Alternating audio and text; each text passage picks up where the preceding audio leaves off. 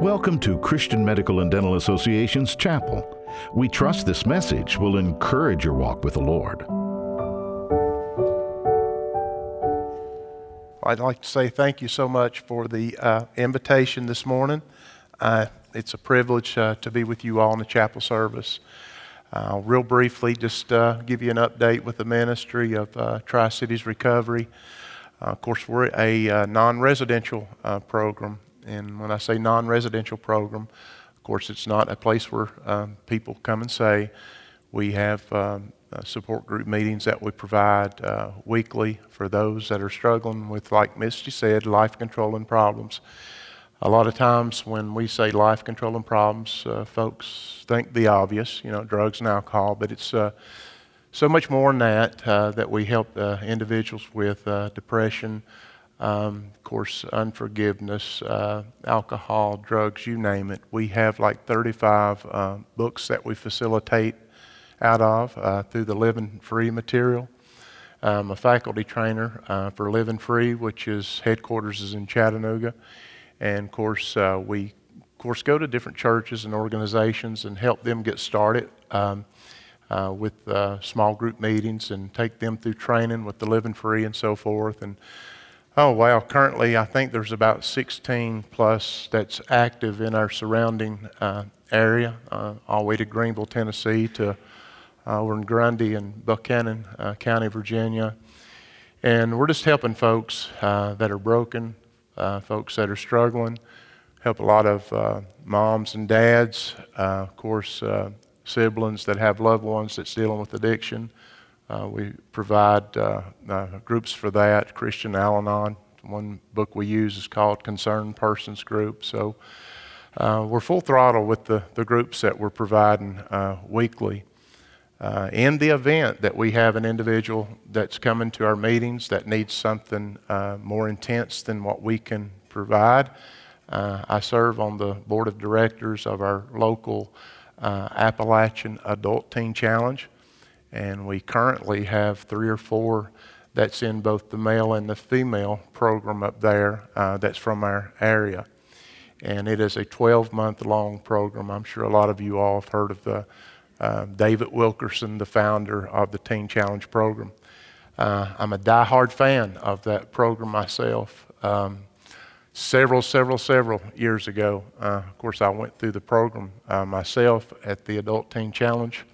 And after I graduated, I went on staff there for a period of time, and then come back home. Back to Bristol, and we got started with the Tri-Cities Recovery Ministry. I also serve as one of the chaplains at the regional jail in Abingdon, Virginia. I won't even get into all that's going on up there. There's over 1,000 inmates. It's Washington County, Russell County, and Smith County. And of course now we have a lot of folks from the Bristol City that's having a bed up in Abingdon as well. And we conduct services all throughout the course of the week. It can average from 3 to 7 services a week that we conduct inside the regional jail. We have outreaches that we conduct in our community, revivals and so forth. Matter of fact, I have a gentleman with me today that we had a tent revival on Commonwealth, and of course he got off work and works at Shears and looked across the road and decided that he was going to come over, and that was back in early spring, and he's been with us ever since. So we go into the streets and the highways and the hedges and do our best just to be the hands and the feet of Jesus. And we're so privileged that God has given us the ministry that He's given us. And got a couple testimonies that I'd like for you to hear today. And these men, well, one of them is first time. We currently have about 50 plus that attend our Thursday night meeting. And these are just a couple that could come with us today. But I want to ask Eric if he'll come on up and just share his heart.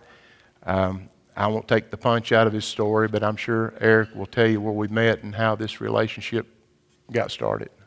I'm excited this morning. I always get a little nervous around public speaking, but at the same time, when you've gave your heart to Jesus Christ, it's exciting when He opens the door for you to be able to glorify Him, and to raise up His name.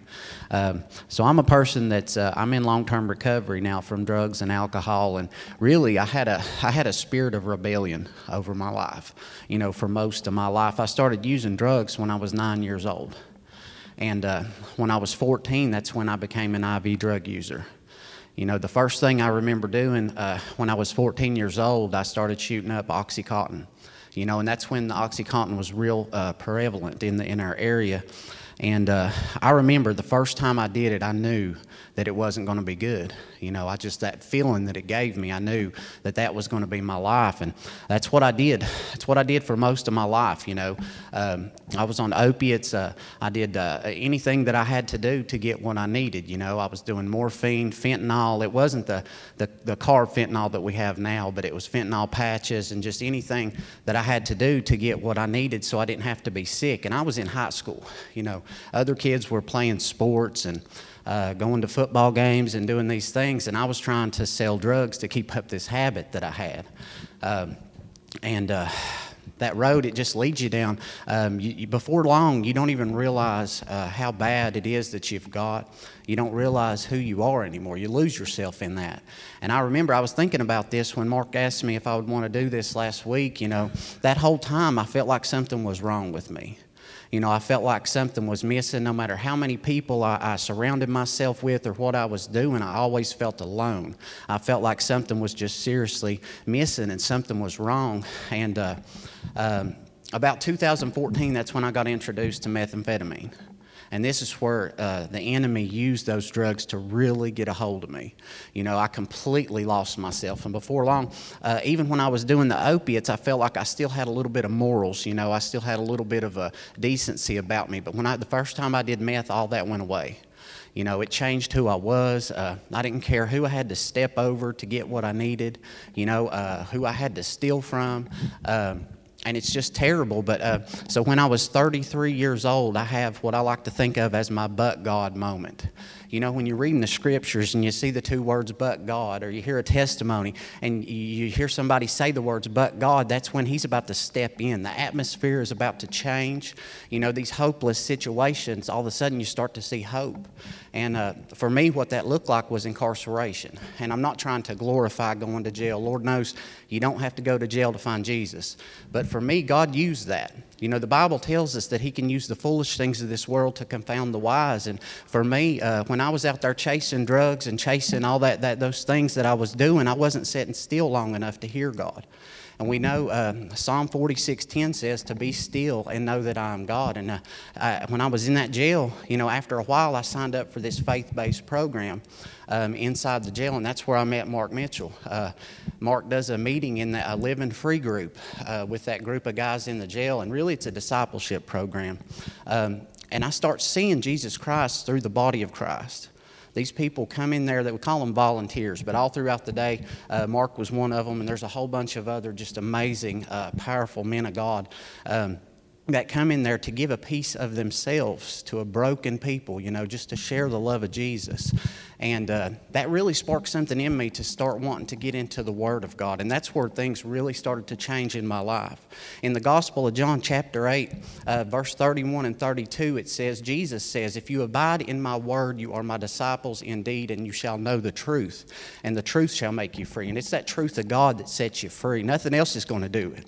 It's Jesus. It's not about any one program or any one person. It's about God. And so I went on to graduate that program. I was in it for about 15 months. And since I've got out, God has blessed me tremendously. He's provided every need that I had. Since I've got out, I've got married. Me and my wife got married at our church. 10 days later, we got baptized at our church. He's just amazing. So 4 days after I got out of incarceration, I got a job. And I worked that job for almost 2 years, and then God opened a door for me. So now I work for Ballad Health. I'm actually a peer recovery specialist. I don't know if you guys have heard of that, but we just try to help people when they're coming out of incarceration with reentry needs, or just whatever we can do to help, because we've been through it. And I just try to always point them to Jesus, because I know that's the one that's going to do the changing. It's by the grace of God. This April will be 5 years that I've been sober. And thank you guys. And now I get to go back into the same pod. I was with the guys last night over at the Abingdon Regional Jail and do a Living Free group with them. And Mark has allowed me to help him for the past few months at Tri-Cities Recovery to facilitate the Insight group that we're doing down there. And I just see God moving through this ministry so much. And I know it's not about Mark or any one person. It's about God and what He can do through people. Amen. And Chris, I just see these people coming down there just sharing their hearts and sharing of themselves and growing in God each week. And it's just amazing what can happen if you let God take the wheel. Amen? Amen. Thank y'all. Man. Amen. The Bible says, therefore, if any man be in Christ, he's a new creature. Old things have passed away, and behold, all things have become new. The world says once an addict, always an addict, but there's a live, warm body here with you this morning that proves that the world is not right, because whom the Son sets free is free indeed. And we just give God all the praise. We like to see God reproduce. And of course, as Eric had shared, this man that was once in jail, going through the Living Free groups, is now going back in the jail. He's leading Living Free groups. And on Thursday night at Tri-Cities Recovery, this man that was a needle junkie, this man that the world wanted nothing to do with, this man is now leading the Living Free groups on Thursday night, and just seeing God work through him, his 2 beautiful children, his wife. It's just amazing, and just to see what God is doing in his life.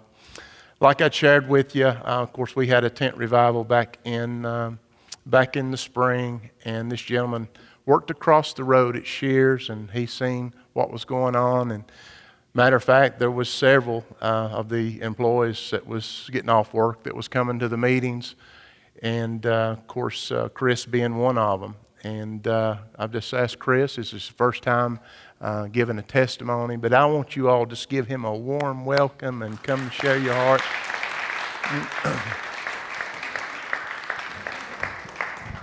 Hello, my name is Chris Pennington. Well, I'm here from Bristol, Tennessee. I grew up in Bristol, Tennessee my whole life. I could say at the least, my life was like any other normal life. I grew up with my grandmother. My mom and dad were alcoholics.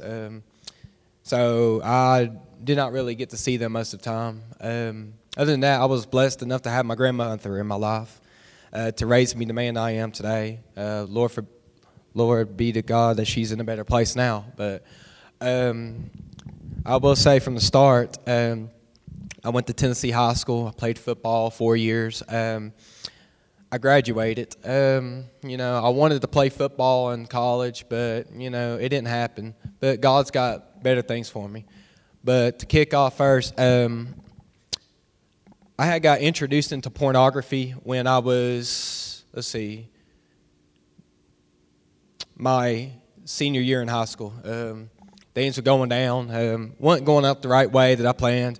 I was hanging around a crew of people that I thought was good homies, good friends, but turned to find out I had to learn the hard way. A couple of, 2 years later down the line, I was into pornography. And other than that, I had a girlfriend by the time. And from there, I just was doing bad images in my head. The devil was corrupting me, but also I learned in meetings. I've been going to meetings 3 times a week, and it says that the devil can put things in our mind, but we have to make the choice to say no and go from it. Other than that, I am a year and a half sober from pornography. I ain't touched it. I ain't thought about it. And the reason being, though, is because Mark Mitchell and these meetings I'm going to, I go to a meeting in Abingdon with my sponsor. I don't know the church name, but I go there on Wednesday nights. Thursday nights, I go to Tri-Cities Recovery. Fridays, I help at Hub. It's in Bristol, Virginia. It's a homeless shelter. You help feed the hungry. Saturdays, I got introduced with a friend of mine named Shane, which a friend of Anthony's, my friend. We go to Bible studies at the public library, and, we get to speak to people in the community about it. And then, of course, Sundays, I go to church, and Sunday nights I go to at the table meeting. It's another meeting. So, just staying busy was a key thing to keep my mind off of those negative thoughts, off those, bad images and thoughts. So I just give God the praise on that. Another thing I fell into was alcohol. Alcohol was a big key because, of course, my mom and daddy was alcoholics, but I had turned to it as a void to cover up the hurt that I was in a relationship. And long story short, she left me. I did nothing wrong, but I turned to alcohol to cover up the pain that I thought was going to heal me. It didn't. I then came to getting bad thoughts like depression, suicidal thoughts on why am I here? Why am I doing what I'm doing? What's wrong with me? Why did she leave me? When I was asking the why questions when I should have been asking the how questions to God. And when I started asking the how questions to God, let me tell you, he had opened up doors I did not even think he would. He placed people into my life. I mean, he's still placing new people into my life. And it's amazing how God can work in people's lives.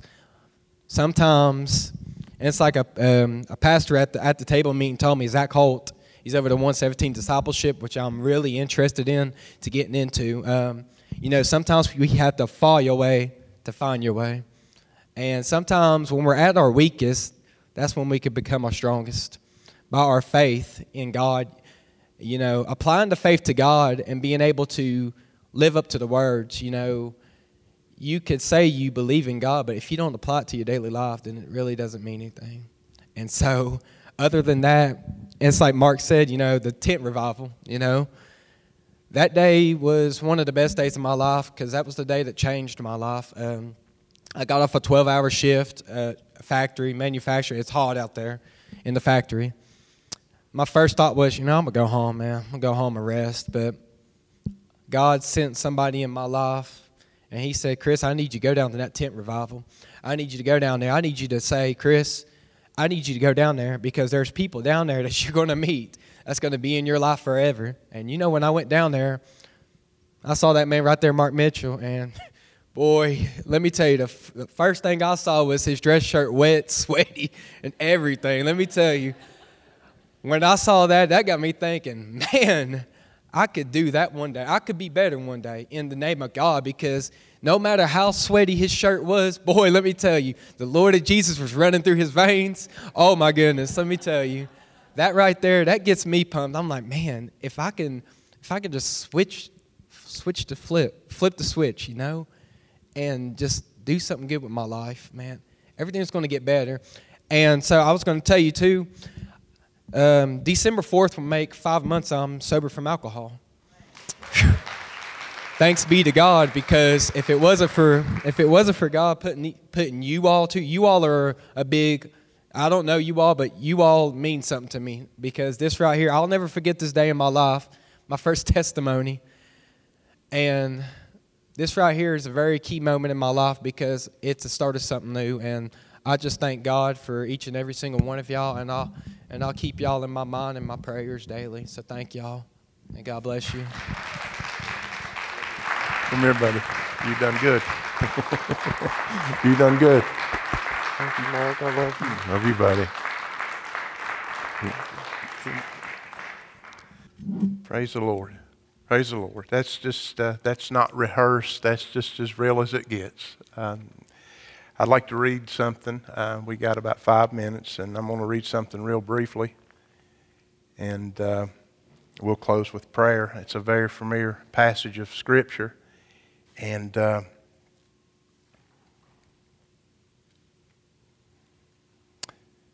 it's in Mark chapter number 5. Of course, I won't go through all the detail, but the Bible says in verse number 1, and they came over unto the other side of the sea into the country of the Gadarenes. And of course, Jesus had, they just come out of a storm, and they'd got to the other side of the sea.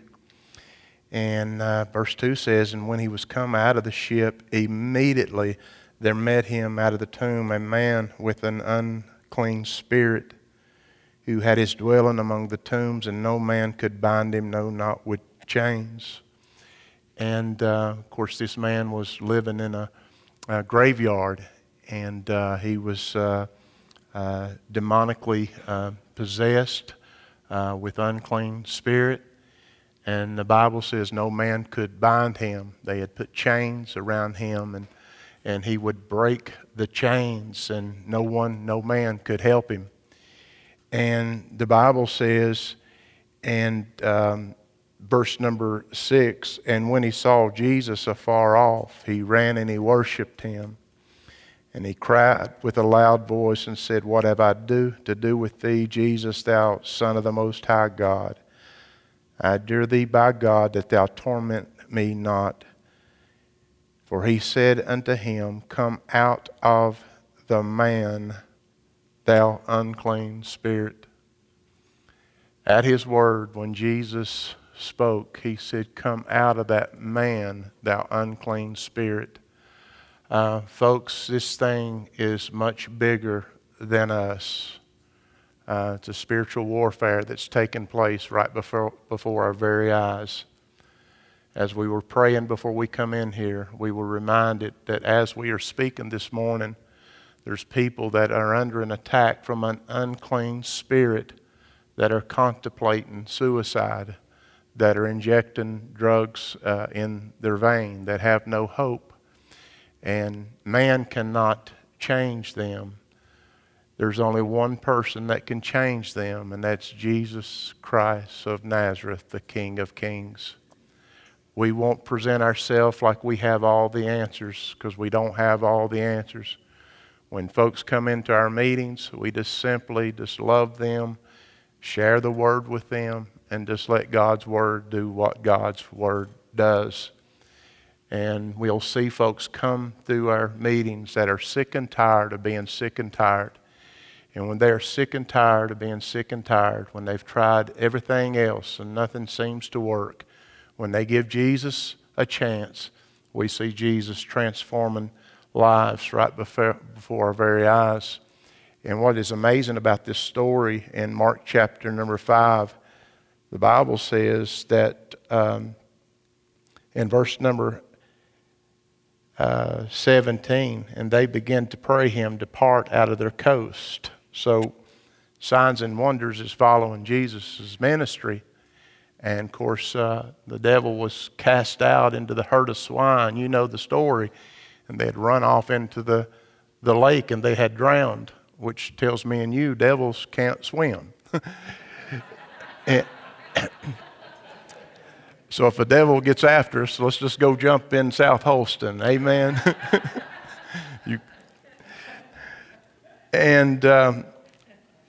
I don't know. It must be where we got the name Devil Ham too. I don't know.